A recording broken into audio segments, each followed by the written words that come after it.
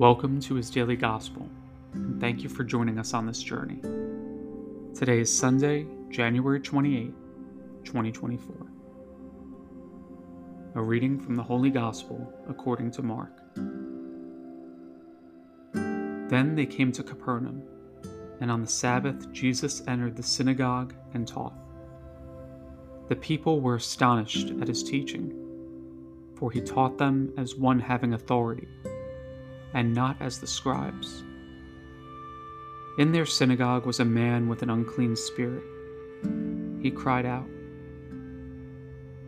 "What have you to do with us, Jesus of Nazareth? Have you come to destroy us? I know who you are, the Holy One of God."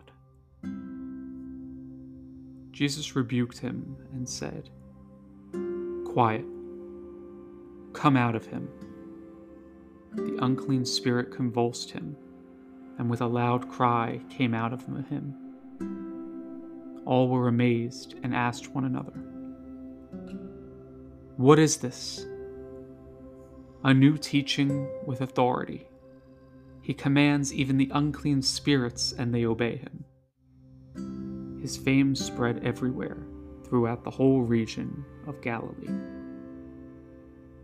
The Gospel of the Lord.